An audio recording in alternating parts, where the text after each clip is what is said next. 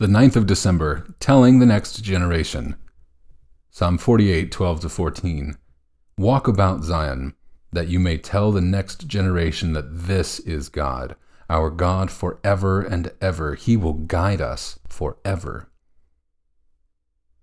It was good going back to where our parents and grandparents had lived and showing these places to our children.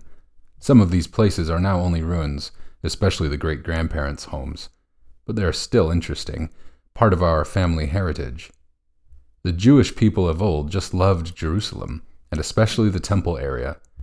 The writer of Psalm 48 pictures people going round that area taking note of every part in it, so that they could tell their children what a wonderful place it was, and, more importantly, what a wonderful God their God was. And God is still wonderful. He is our God, and we want the next generation to know that too. Telling children about God is one of the most important jobs God gives us to do. As parents, as churches, as Christians, whether we are parents or not.